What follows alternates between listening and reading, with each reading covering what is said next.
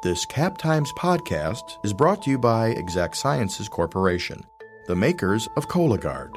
Learn more at exactsciences.com.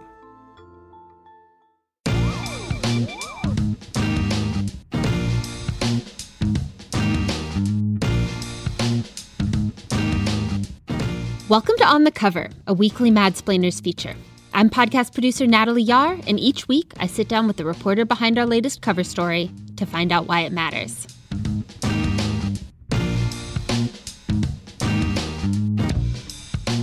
Today I'm talking with Cap Times local government reporter and Madsplainers co-host Abigail Becker, whose latest cover story looks at what it's like to be looking for a new Madison police chief at this unprecedented moment. Welcome to the podcast, Abby. Thanks, Natalie. So first off, let's remind our listeners, how did we end up with this vacancy? Yeah, so Madison has been without a permanent police chief for about a year. The former chief, Mike Koval, abruptly retired on September 29th, 2019. And he did that by a blog post entry, and it came as a surprise to lots of people. You know, even Mayor Satya Rhodes Conway found out the same day that the public did. Wow. Since then, the Police and Fire Commission named Vic Wall as the acting chief of the department. And since then, he's led the department through the coronavirus pandemic and unprecedented protests and demonstrations over police brutality that occurred for much of the summer. Now, he said he's not interested in the permanent police chief position and called the job remarkably challenging in the best of times. And I think that we're clearly going through very challenging times right now. And he also noted that a number of police chief vacancies across the country as an indication of how stressful these positions are in mid to large-sized cities. Got it. And how does the hiring process work? How does the public get to influence the decision? Yeah, so the Police and Fire Commission is the body with statutory authority to hire and fire police and fire chiefs. Madison's PFC is not expected to name a new chief until likely early next year. They're also working with a consulting firm to conduct a search process. That firm is called the Police Executive Research Forum, and they've done a number of searches for many years. They've been at this process for about a year, and they've conducted several opportunities for public input. The public can email the Police and Fire Commission. The PFC, issued a survey and has hosted virtual town hall meetings. A lot of the public input opportunities have been, complicated by the pandemic and wanting to, not get large groups of people together. Also, the Local Voices Network has hosted conversations to try to drive a new and kind of different way to get thoughts of the public to the commissioners who serve on the PFC. I see. And how much power does the public really have here, though? Yeah, that's a good question. The PFC has expressed a commitment to hearing from the public and, weighing their opinions in the chief selection process. But ultimately, this decision lies with the 5 commissioners on the PFC. Okay. And you've been working over the past few months to gather your own intel about what people want from the next chief. How did you go about doing that? Yeah, so I've watched a lot of Police and Fire Commission meetings, especially the ones where residents shared their input. So for several of the meetings, different members of the community, some representing community organizations, had a 20-minute opportunity on the PFC's agenda to weigh in and let the commissioners know what they want in a chief. I also reached out to local activists in the community and, people who've been vocal about policing in Madison. Of course, I also reached out to police officers because they're also anticipating what they want in their future boss as they look toward the hiring of the next police chief. Right. And as you mentioned before, there's clearly no disputing that this is an unprecedented time for multiple reasons. And among them, beyond the pandemic, there's this protest movement that's fueling concern about police violence. And we're hearing calls for reducing police budgets or even for rethinking policing altogether. How is this protest movement changing the hiring process? And is it changing what the city seems to be looking for? Yeah, so I'd say the process, hasn't changed from my knowledge, though I would say I've heard a repeated commitment from PFC members to consider community input in the process. This seems to be a very, a top concern for commissioners in, making the decision. I think that this time of protest amid a national reckoning with racism has made it clear that communities want something different from their police departments and from the person who leads them. I was looking back at the announcement for the position for police chief of Madison, and it clearly acknowledged the, quote, national upheaval in policing sparked by the death of George Floyd and the ensuing outcry for racial justice.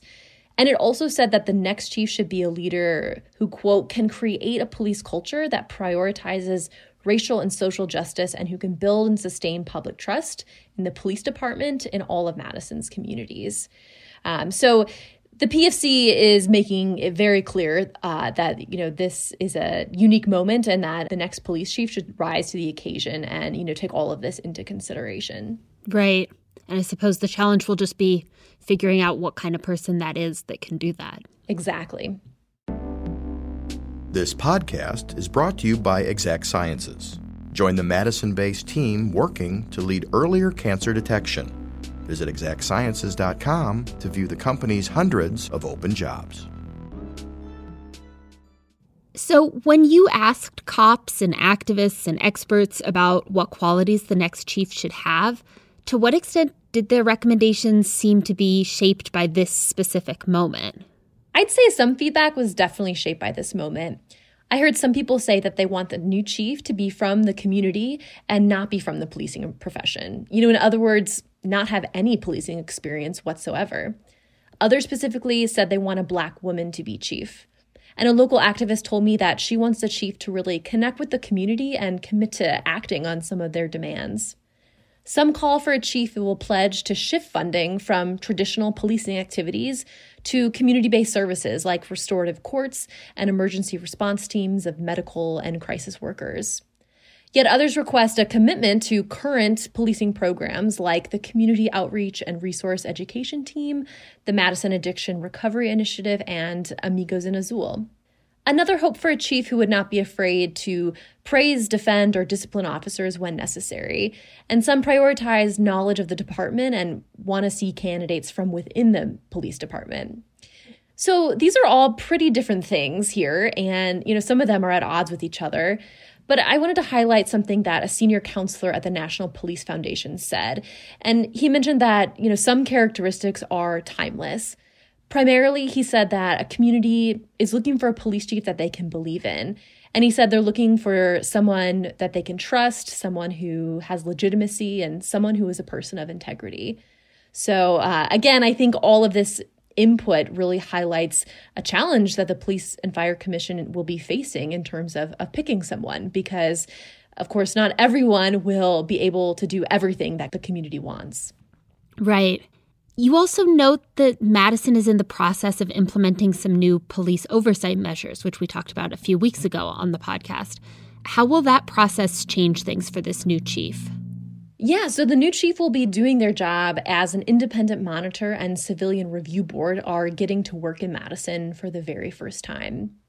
Keith Finley, who was the former co-chair of an ad hoc committee that recommended these civilian review mechanisms, said that they offered challenges and opportunities for a new chief.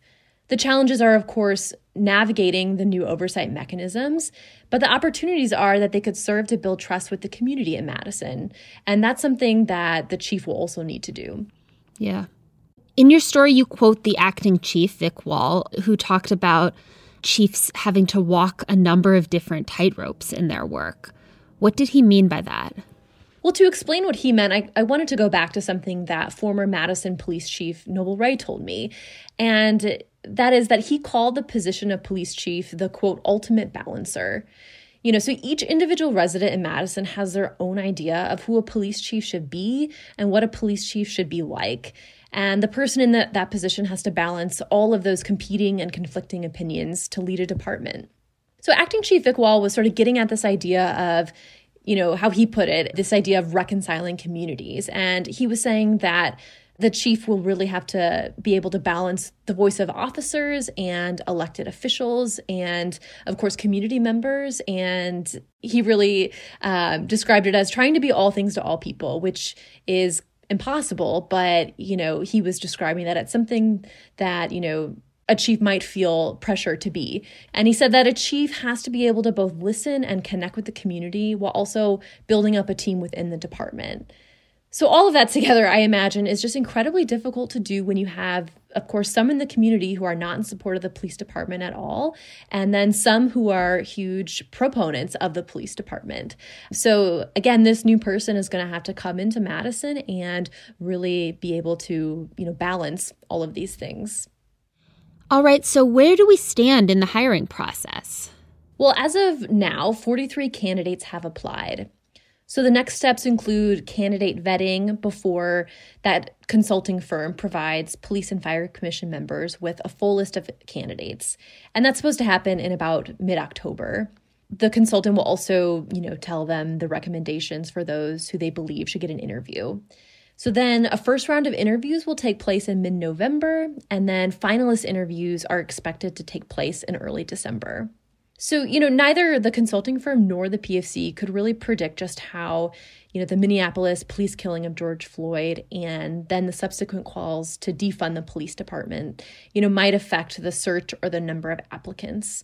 Back in July, when these protests were happening, very regularly here in downtown Madison, one of the consultants with the consulting firm working on the search here in Madison said that there's an element of uncharted territory to all of this and that they just weren't sure how many candidates they were going to get. But, since then, the 43 people have applied, and I think that the consultant and the PFC, I think, feel that they have a good group of people that they can vet and then hopefully, pick a finalist from. Just an interesting point, the Police Executive Research Forum is currently working with Madison and then also with Louisville on their police searches. And these are the first searches the firm has conducted since Floyd's death. So, I'll be interested in, after these, searches are complete, to sort of follow back up with this consulting firm to figure out, what they've learned in both of these processes since everything has sort of changed this summer. Absolutely. And last question, why was this story important to you? What were you trying to do here? So as the PFC considers who will be the next leader of the Madison Police Department, I really thought it was important to figure out what a wide cross-section of the community has to say about this position. And while, of course, I didn't talk with everyone, I tried to talk with as many people as possible. And what I found is that there are just so many ideas of what a police chief should be like and the characteristics that this person should have, and that some of them are in conflict. And I really think that this represents the competing views of the role a police department should have here in Madison. And I think that the city still has some decisions to make on what they want and expect from the Madison Police Department. And, I'm sure these conversations will continue to happen. And so I hope to follow them as they do. Yeah, definitely. Abby, thanks so much for being on the podcast. Thanks for having me. I always love talking to you about these stories.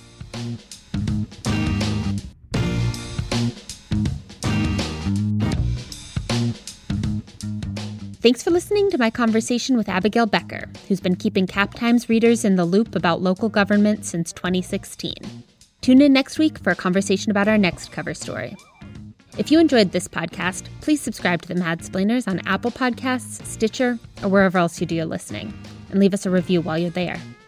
Also, be sure to check out our other podcasts, including The Corner Table, all about food and drink in Madison, and Wedge Issues, all about state politics. Until next time, thanks for listening.